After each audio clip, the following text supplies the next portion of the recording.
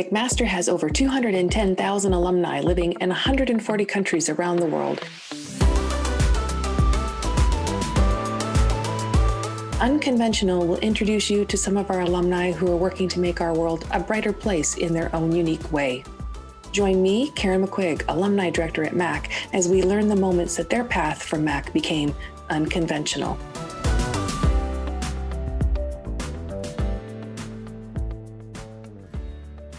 Welcome to the latest edition of Unconventional. Today we have the honor of speaking with Parm Chohan, a visionary behind Conquer Leadership. Parm's journey is both inspiring and unique, encompassing his experiences from pursuing a master's degree at McMaster to navigating life's unexpected challenges. Let's dive into Parm's remarkable story and learn more about his path to success. During his time at McMaster, Parm embarked on a journey of growth and self-discovery. While pursuing his master's degree in communications, he faced a whirlwind of life events that tested his resilience and determination. Not only was Parm becoming a newlywed, but he also encountered the challenging setback of a layoff, a situation that could be disheartening for anyone. However, Parm's tenacity and spirit shone through as he faced this adversity head-on, refusing to let it define his trajectory. The culmination of Parm's experiences and his innate leadership qualities led him to establish Conquer Leadership. Through this platform, Parm coaches and guides participants to embrace leadership skills that empower them to succeed in their personal and professional lives. Stay tuned as we uncover more of Parm's incredible journey and dive deeper into the insights and lessons he has to offer. It's a privilege to have Parm with us today, and we're excited to learn from his unique experiences and perspectives. So I'm going to start off our podcast, our time together today, to talk a little bit about how you ended up at McMaster. So you did your Master of Communications and you graduated in 2017. But I think, based on my research before, you had a little bit of an interesting journey to making that decision to come to McMaster and then your experience as a master's student. So do you want to touch on your story and we can begin our conversation there? For sure, for sure. So, I did my undergrad at York University. Started off doing computer science. Didn't enjoy it, not a single bit. Those that are skilled in comp sci, my hats off to you. But I didn't enjoy it. It wasn't for me. So I ended up switching majors about a year and a half in. And to be honest, I wasn't digging my first year at York, and it wasn't because of York. I didn't know anybody, right? Coming out of high school, all your friends go somewhere else. So I wasn't enjoying it. In fact, I was on the phone with my mom at least once a week, telling her that I wanted to drop out. I wasn't enjoying it. Luckily, I didn't. So a year and a half goes by. Wasn't doing too well in my comp sci classes because I couldn't relate to the content. So ended up switching over to business. Did an HR certificate. Figured, okay, that's probably a safe bet. Still no clue what the heck I wanted to do. Um, got out of university, and some of the roles that I fell into afterwards, there were traces of public relations and communications work. And I still didn't know what that field was. So did some research, realized that PR and comms is a thing, and some of what I'm doing is related related to that work, and I'm also fairly good at it. So then made the decision that I needed to get a bit more training in the world of PR communications, and came across Humber College's program. They've got a postgraduate certificate program, a 1 year program, fantastic program. It's a And great that really, program. Humber does a good job. yeah, The great 1 year programs. yeah. And that really taught me the nuts and bolts, right? How to write, what a press release is, why it's important to do some media monitoring, and how to categorize some of the stories that you might be covered in. So did that, and then once that was done, fell into some roles that were related to PR and comms, but I was still on the outskirts. I wasn't in the work, and that really bugged me. So kept trying to find my way, and I bumped around a few different jobs. And then in 2014, my wife and I got married, but soon after that, I got laid off. Hmm. I was part of a reorg. I didn't quite make the cut. So that happened. And at that point, I had always wanted to do some kind of a master's program. And prior to that, I had written my GMAT. The idea was to do my MBA. Wasn't a big fan of the GMAT, sorry, and I flunked the GMAT. So I figured, okay, that's not for me. Uh, Came across the MCM program at McMaster. First thing I realized is there's no GMAT. Thank God.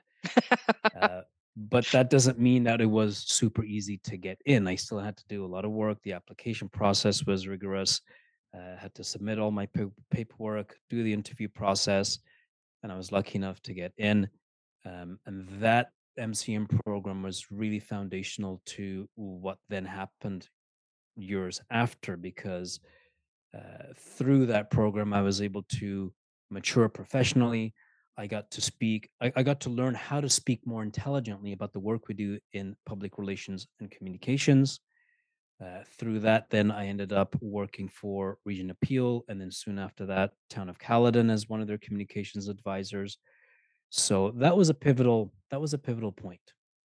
So can we go back to when you were in your first year? So even though you're at a different university, you had picked an excellent program and you know, so why did you choose that program? And then why did you think when you got there you just realized, ugh, this is not for me?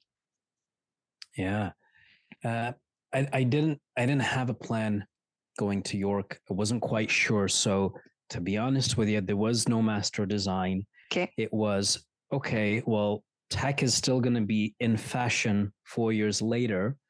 So what's the likelihood of me getting a job or finding a career in the world of computer science? Probably high. Probably high. So that was one of the biggest deciding factors. I'm not saying that's a good thing or a bad thing. It was just a thing. So, but I also didn't have any. I didn't have any bearings or any hard evidence on how to make a decision like this, because how do you decide what you're going to do for the rest of your life? I think that's probably a challenge that most young people, unless you've got like your laser focus, you know you've always wanted to be a nurse or you know you've always wanted to be an engineer. That when you go to university, you're making those decisions when you're just starting to figure out yourself, and it's like, okay, what do you think you're going to do? So sometimes it's a leap of faith to take a program, but I think the bigger leap of faith is to trust into your, for lack of a better word, your gut, to know that once you're in it, like, oh, I don't know if this is the right thing for me. So did you feel that you had the confidence to make that decision, or was it hard for you to come to that conclusion that, oh, maybe I do need to make a change? It was a process. It didn't quite happen just like that. So it was a bit of a process. I'm not the type of person to just quickly give up on something. There's a bit of pride in the work that I'm performing and the quality of work. So, but as soon as that seed was planted, it was resonating and started to ring louder and louder, just because I wasn't connecting with the work. I didn't quite get what was going on in class, which means I wasn't good Yep. at some of the stuff that was going on. And it was just way up here. So I had to make a decision fairly quickly as well. It's not like I could have invested another 2 or 3 years just to see, because time is of the essence, and so is financial investment. So it was around that year and a half mark that I figured, okay, I need to do something because this isn't quite my thing. And then I realized, and I thought, okay, well, business is always good. HR is always going to be a thing. There's always going to be Yeah. people and people in jobs and in work and in careers. So maybe something in that field. And it's funny. I think back now, it's funny that change happened, because the work that I'm doing right now in leader development, coaching, training, and development is all people services, HR. So it's, sometimes things have a very interesting way of coming back full circle. That was, again, not by design, but just happenstance and how things worked out. Well, it's interesting. So I look at myself, I'm a history graduate at McMaster and I'm the alumni director. So there's not a direct line to that. Like people do not graduate from university and say, I'm going to be the alumni director. So for you and coming out, you did you had your change and you did your HR. And then, when you were telling your earlier story, it seemed to me like you really had this kind of like, I really like this communication stuff. I really kind of like this public relations part. And was it something that, you kind of knew a little bit in the back of your mind, or was it just kind of like, actually, you can have a career in this, and having that moment of realization that there's not just 10 careers coming out of university, but there's a whole wealth of things you can do? Yeah, as I got to learn more about the world of PR and comms, I realized that that really means being part of the voice of the organization, which allows us to influence, all in a positive, ethical way. And that got me. That got me to be behind the scenes, to see what's going on behind the curtain, but to be in a place of influence in terms of the profession, and knowing that there was a heavy amount of writing involved, and I was good at writing. I was skilled, and I still am. I still write, and that comes in different shapes and forms now. So I knew I had some of the nuts and bolts. I just needed to refine those skills and get some formal education. But I knew there was something there as I started to learn more about the world of PR and comms, and Humber helped lay that foundation, because once I there, it was like, okay, this, I get this. This is my thing. I understand this, that, the other. Still needed a ton of experience and needed to do a lot of work, but it was sinking in, right? It wasn't as foreign as, let's say, computer science. So I knew, okay, something is happening here. This is the area that I want to play in, get skilled in, build some competence, confidence, and leadership. So stuck with that, and then that led to the MCM program. So I imagine, no one likes to lose their job. No one likes to be reorged out. We've been through the pandemic where, unfortunately, at the beginning of the pandemic, a lot of people lost their roles as everything sort of shut down and the world changed a bit. But so think back to that time, and how did you cope with that, or, rationalize it and not beat yourself up? Right. So those decisions sometimes happen in you're a number or a name on a piece of paper, and it has nothing to do with your own worth or how good you are. So how did you cope with that? How did you handle that? I'm not gonna. It was hard. Yep. It was hard, and for a few weeks I felt very deflated, lost, insecure, unsure about what was going to happen next. So it took some time to think about what the next move was going to be. And I was lucky to have a very supportive family. That helped, and that was very encouraging. I had some time to think, and like I said, I had done the GMAT previously, so that seed and bug was always there. Fortunately, I was able to secure a part-time role with a nonprofit who I had worked for many, many years ago. So I had a little bit of stability in my life, and then a little bit of income coming in, and then was able to secure another part-time job within regional government. So, and then around the same time, the MCM program happened. So while there was a bit of time of, okay, what the heck am I going to do, man? Yeah. Like, come on. It also, things were starting to happen fairly quickly within a short period of time once I got past that. So now that I think back, it's like, wait a minute, okay, stuff was happening and stuff was in play. I just needed to get through that slump that was happening. So while I was down, definitely not out, fairly quickly other things started to move forward, which was very interesting. So then I got to a point where I was juggling 2 part-time jobs, the MCM program schedule. Within all of that masters, there were 3 family weddings. And I don't know if you know anything about Indian weddings, but even the smallest of weddings ain't small. They're large, from my understanding. Yeah. Yes. So 3 very close family weddings, all within the span of those 2 years. So it was a very, very busy time. But really that layoff almost sparked things and pushed me further in that direction where I wanted to go. So, sometimes you think back, maybe it was a blessing in disguise. I can see that. It sure wasn't fun while I was going through it, but I can look back now and say, okay, I see how the dots were starting to connect. So making a decision to go back to school after you've been out for a while, is a little bit of a leap of faith. It's a bit of risk, right, to do that. So can you talk to me a little bit about your comfort level in risk? So you seem to making that decision, a little risky maybe, or maybe it wasn't. But then coming out of the program into what you're doing now. So we'll kind of segue into that, but taking risks to start your own business and different things. So what's your comfort level on risk? As long as it's somewhat calculated. Okay. There's got to be some strategy and thinking behind it.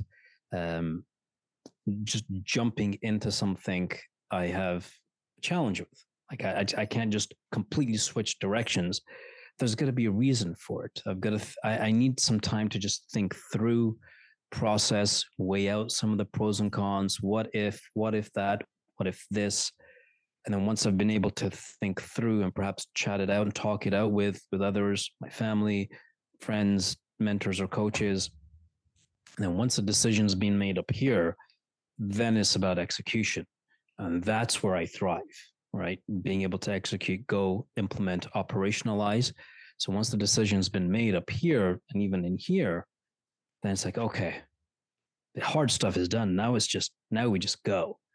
So it was a bit of a process and again, a journey to get to that point because going back to school, the time investment, the cost investment, all of that needs to be factored in.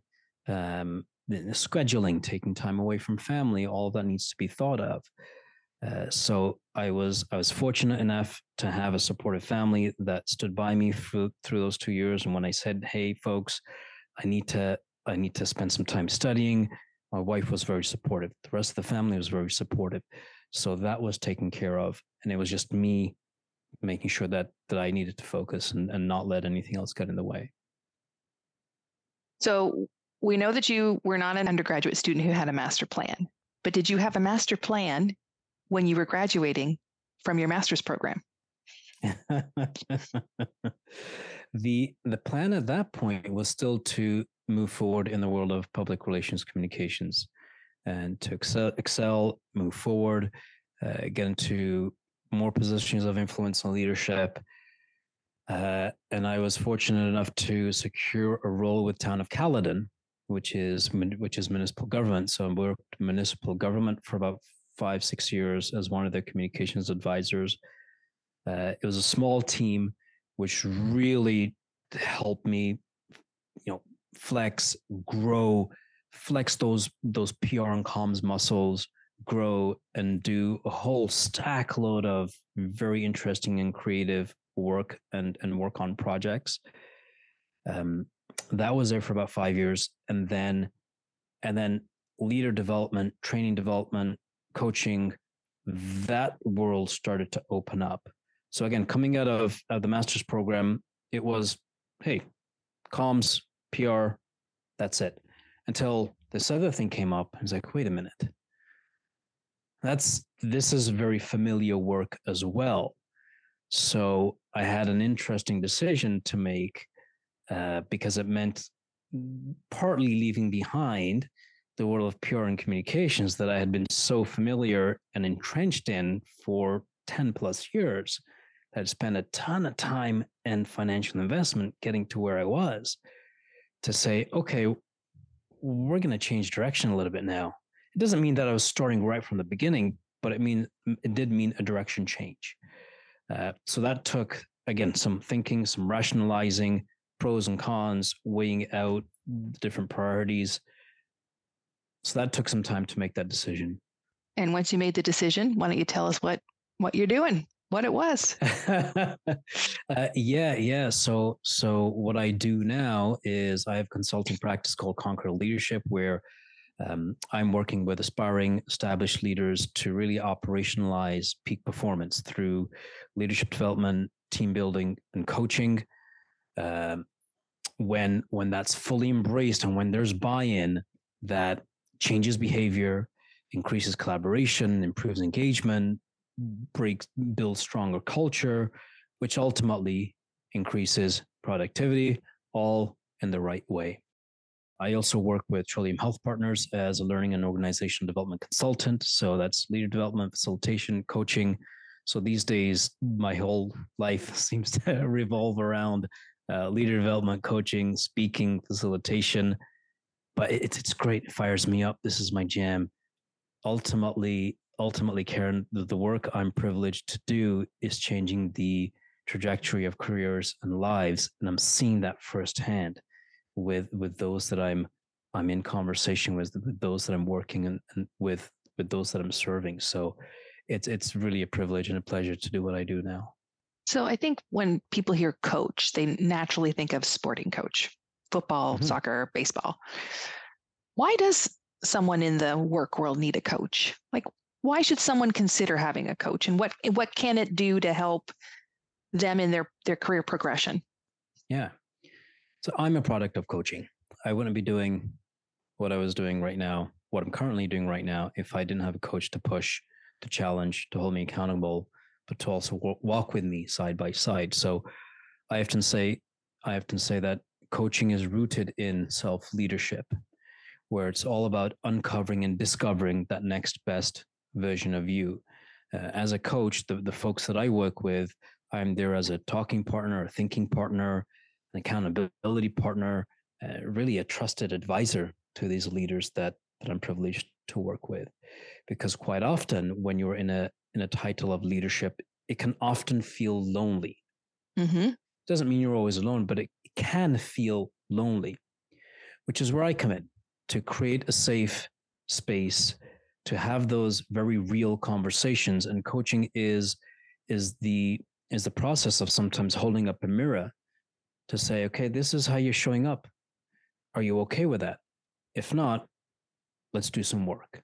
Now, within leadership development and leadership coaching, what I'm able to do is really focus on leader competencies. So it's like visiting or going to see a surgeon, where we're just focused on leadership development and how do we further develop your leadership presence. And there's many ways that can be done, many ways that I do that.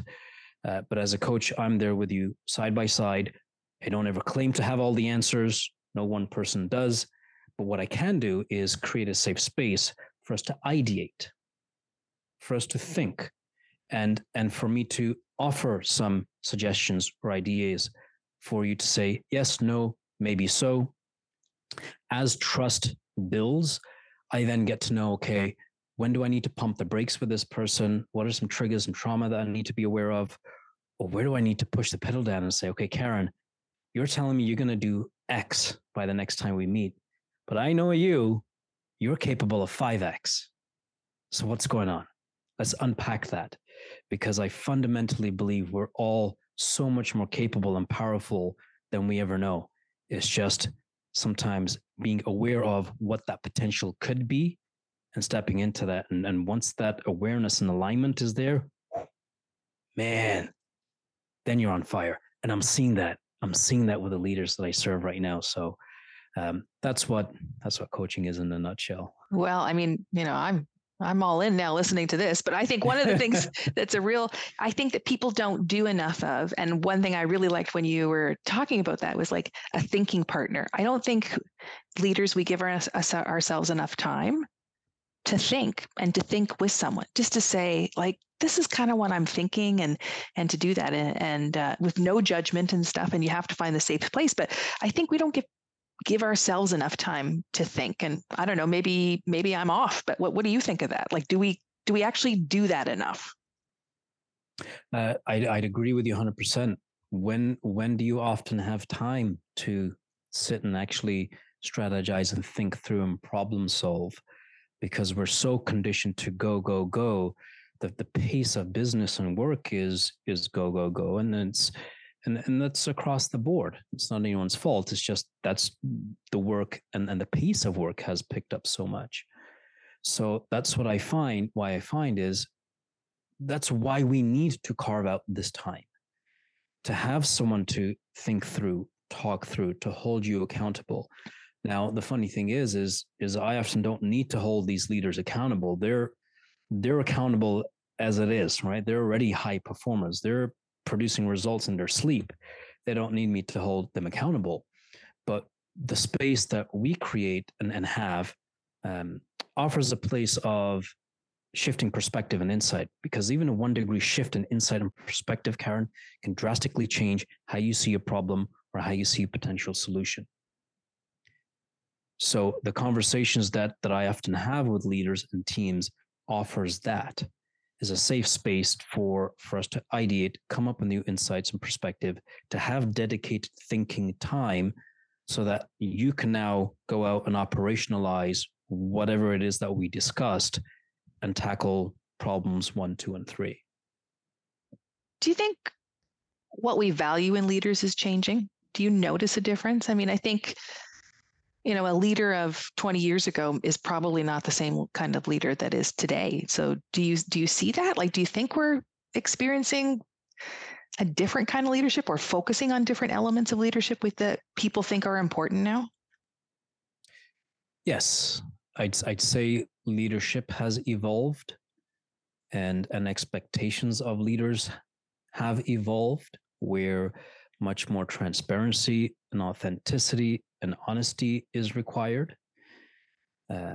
Where the job of a leader is to pull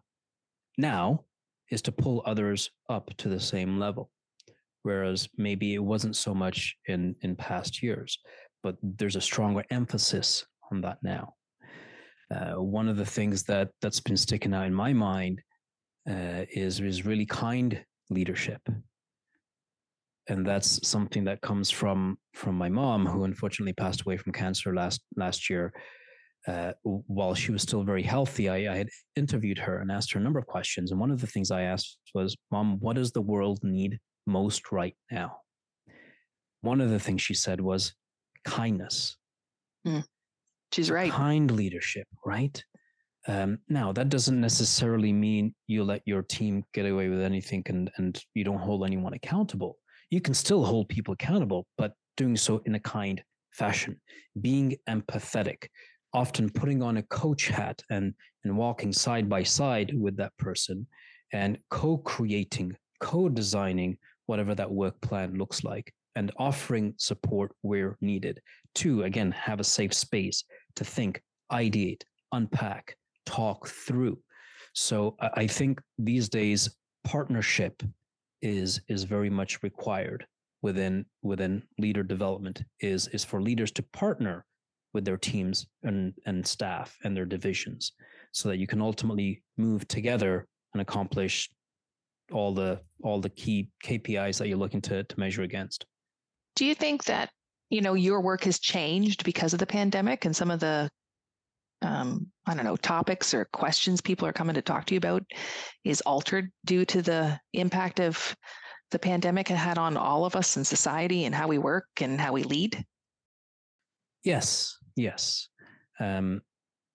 What I'm noticing is a lot more work required in the areas of communication, conflict resolution. Ultimately, that boils down to people understanding people quite often, right? So the work I do really starts off with that notion: is how do we understand our teams better? One of the ways that I tackle that is focusing on values-based leadership. So kicking off with values. So when we're able to understand each other's values, when we're able to understand our own values, that helps then us understanding ourselves better, but also understanding each other better, which hopefully then speeds up or increases the collaboration within teams. Values plus strengths. So if values is the inside work and the why, strengths is the outside work and the how. So when we start talking values and strengths, that helps people understand people better. You get to learn when you want to lean on this teammate, that teammate, this team member. You get to know who's good at what you're good at, so that you can start performing as a high-performing team. Because one of the characteristics of a high-performing team is knowing what each other are good at and being able to lean on each other when you need to. For you to do that, you've got to know what you're good at. So I find values and strengths often tackles a lot of the communication conflict challenges that come up, those can still be parsed out and detailed out further in training and development and content curriculum. But really the values and the strengths helps us understand ourselves better, helps you understand your team better, so that you can then perform as a high performing team. So let's go back to when you decide to start your own business and tend to do that. That's a very rewarding thing. It's great, but it's also stressful at times, I can imagine. So what's your strategy on handling your own stress? Making sure I get in my exercise, my workouts. That is protected time for me, Karen. I need that. And again, I've mentioned that I've got a very understanding family, and my wife appreciates this and is very understanding. So I need to make sure that I'm training and working out X number of days a week. That just helps me, all right? Making sure I've got time for faith, meditation, spirituality. I should be building more time for that, but that's another coping mechanism. That's an anchor for me. And also making sure that I've got time for a family. So ultimately, this is why we're doing what we're doing, is to create a life for our family. So those pillars are there. Sometimes I spend more time in some places than others. It's always a work in progress. I don't ever claim to have it figured out, but it's always a work in progress. I know what my pillars are and where I need to spend my time to refuel me. So it's a work in progress. Aren't we all? But, as you were answering the question, I was thinking like, you kind of have a pretty good sense of your own work-life balance. And is that something that you had to work towards, or is it always been sort of a fundamental part of your values and what you do, that you do need to have that separation from work, and you focus on, life? Yeah. It's funny. Faith, family, and exercise have always been pillars for as long as I can remember. It's just now that's protected time, because I know fundamentally how much that impacts me when it's there and then when it's not. So sometimes even if I don't want to show up for any of those three things, faith, family, or fitness, I got to do it. If I'm tired, do it tired. If I don't want to, do it even though you don't want to, because ultimately I need those three in some dose, in some way, shape, or form, so that I can perform for those that I'm serving.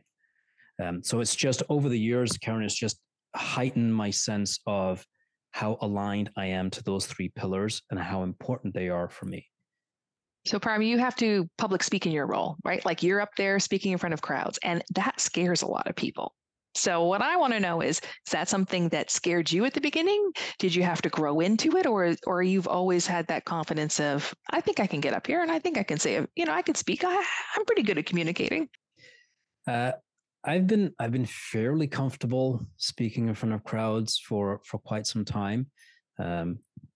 Whether it was with friends or family, I was mostly the one doing all the announcements, always had something to say.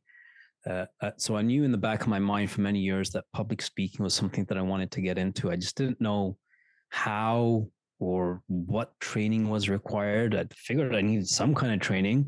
Again, no one's going to just give me a microphone and say, okay, here, Parm, say something. So I figured I needed some kind of training. The funny thing is, it's funny how stuff works out, right? A few years ago, I ended up seeing one of our family friends. We've grown up, and I know their kids.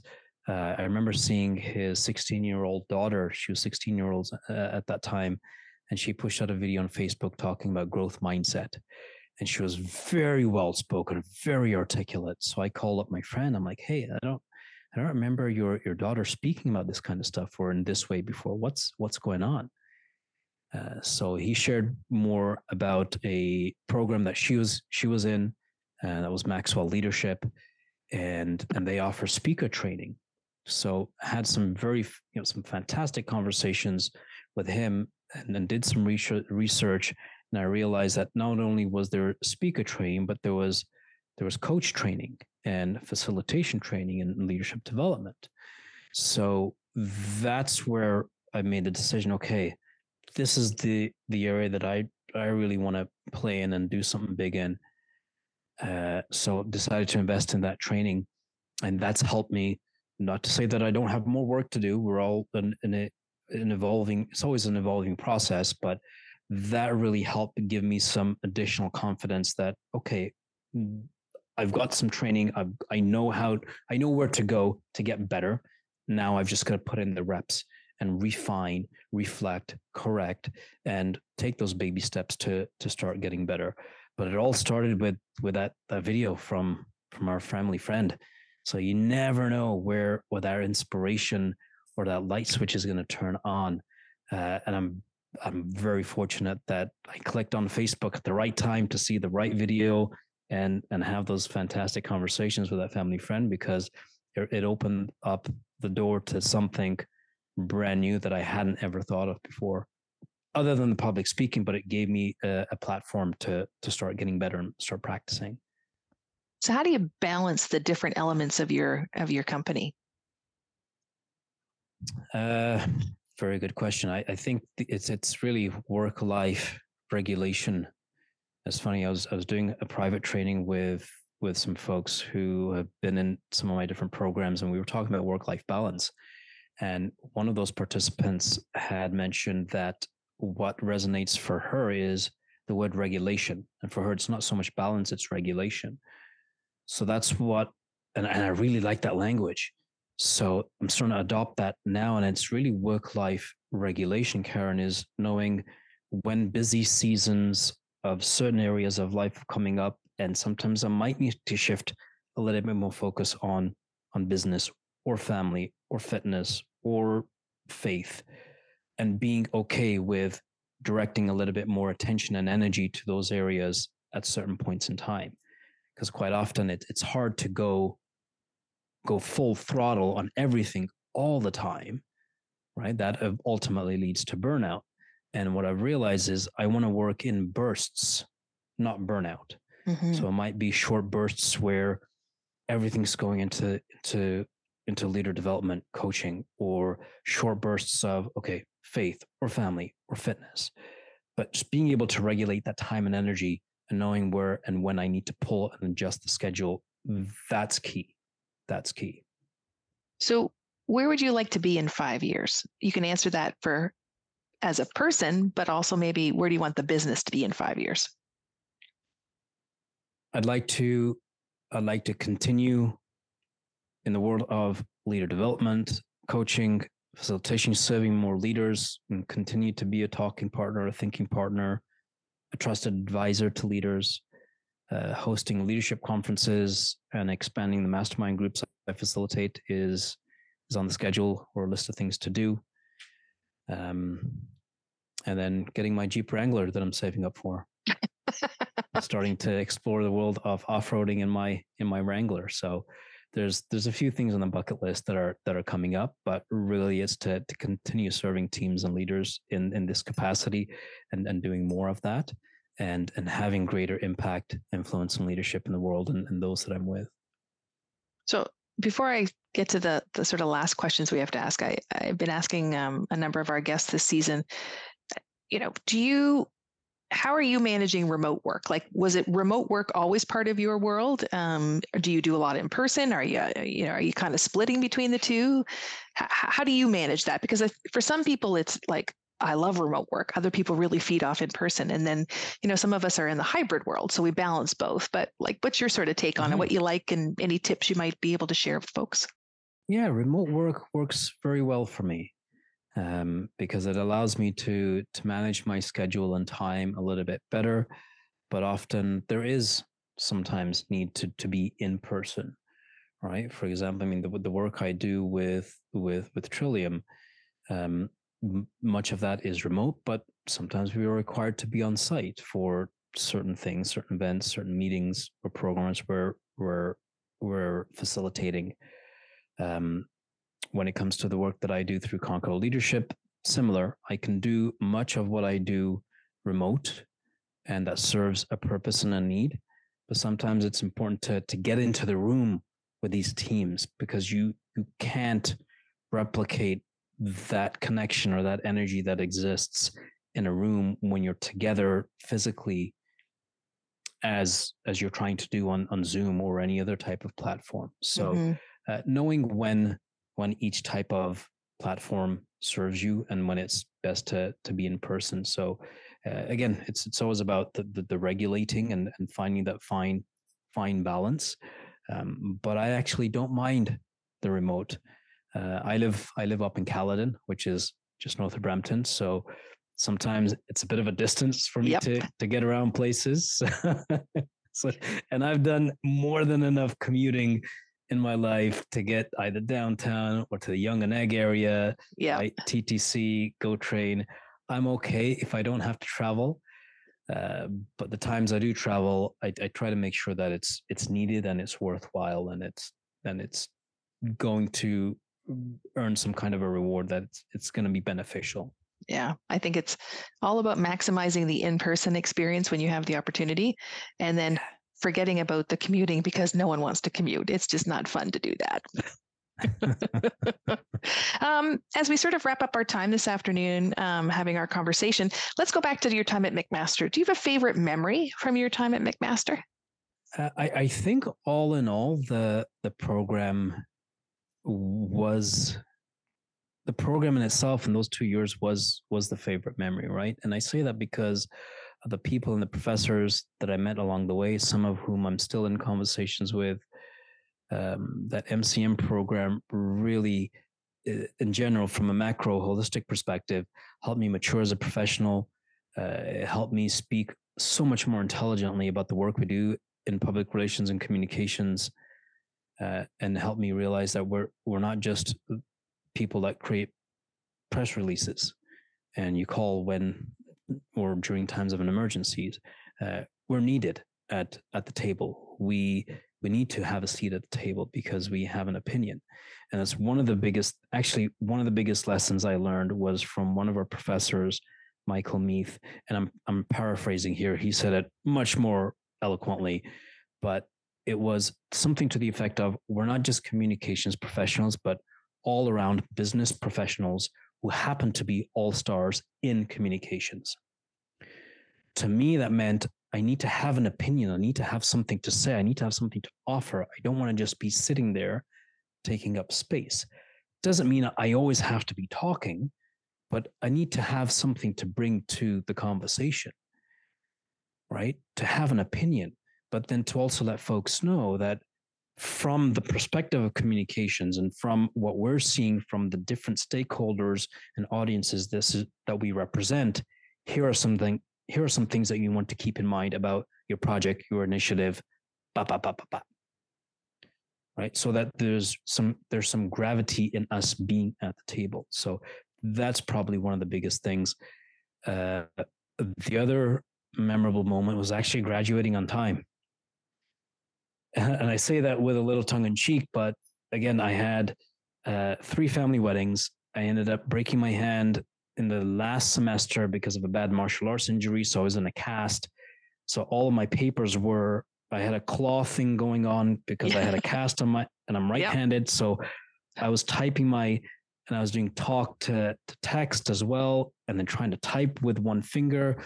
So everything felt like 2 or 3 times as long. Right. So with everything that I endured and went through for those 2 years, finishing graduating on time was a huge win for me. But that was just because I wanted to get through it. I wanted to get through it on time. I wanted to start moving on to that next phase.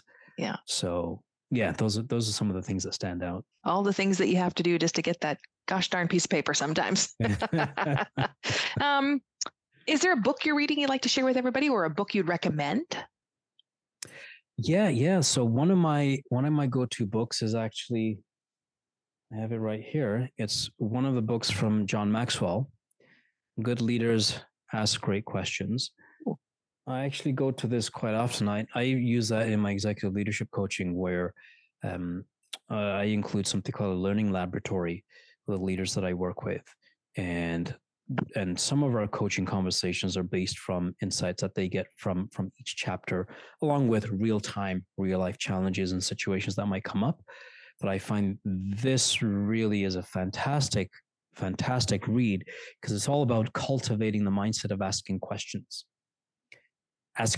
of your team, of the larger division or the organization, questions of yourself, So really conditioning the mind to start asking better questions, because the quality of the answers often depends on the quality of the question.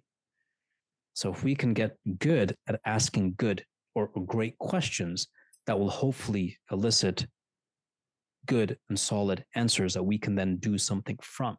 Because no leader has all the answers, but every leader has the potential to ask great questions, which then starts hopefully generating good and great responses and ideas. And once those conversations start swirling around, then we've got something to work from. So yeah, good leaders ask great questions is one of my go-to reads. Excellent. Do you have a personal motto or creed you stand by? Conquer your potential. All right, that's a good one. Right. And so why? Because again, I fundamentally believe we're so much more capable and powerful than we often give ourselves credit for, or than we know. And that potential is that gap. The potential is where we want to play in. Knowing that, okay, you think your limit is here, but most likely it's here. So that space is that potential. So, and conquer your potential. That potential is ever evolving. It's ever growing, that there isn't ever a finish line. So there's always opportunity to conquer or break into that potential and evolve within that potential. And the goalposts move forward. So you're constantly in a growth zone. You're constantly in your growth zone, pushing out of your comfort zone.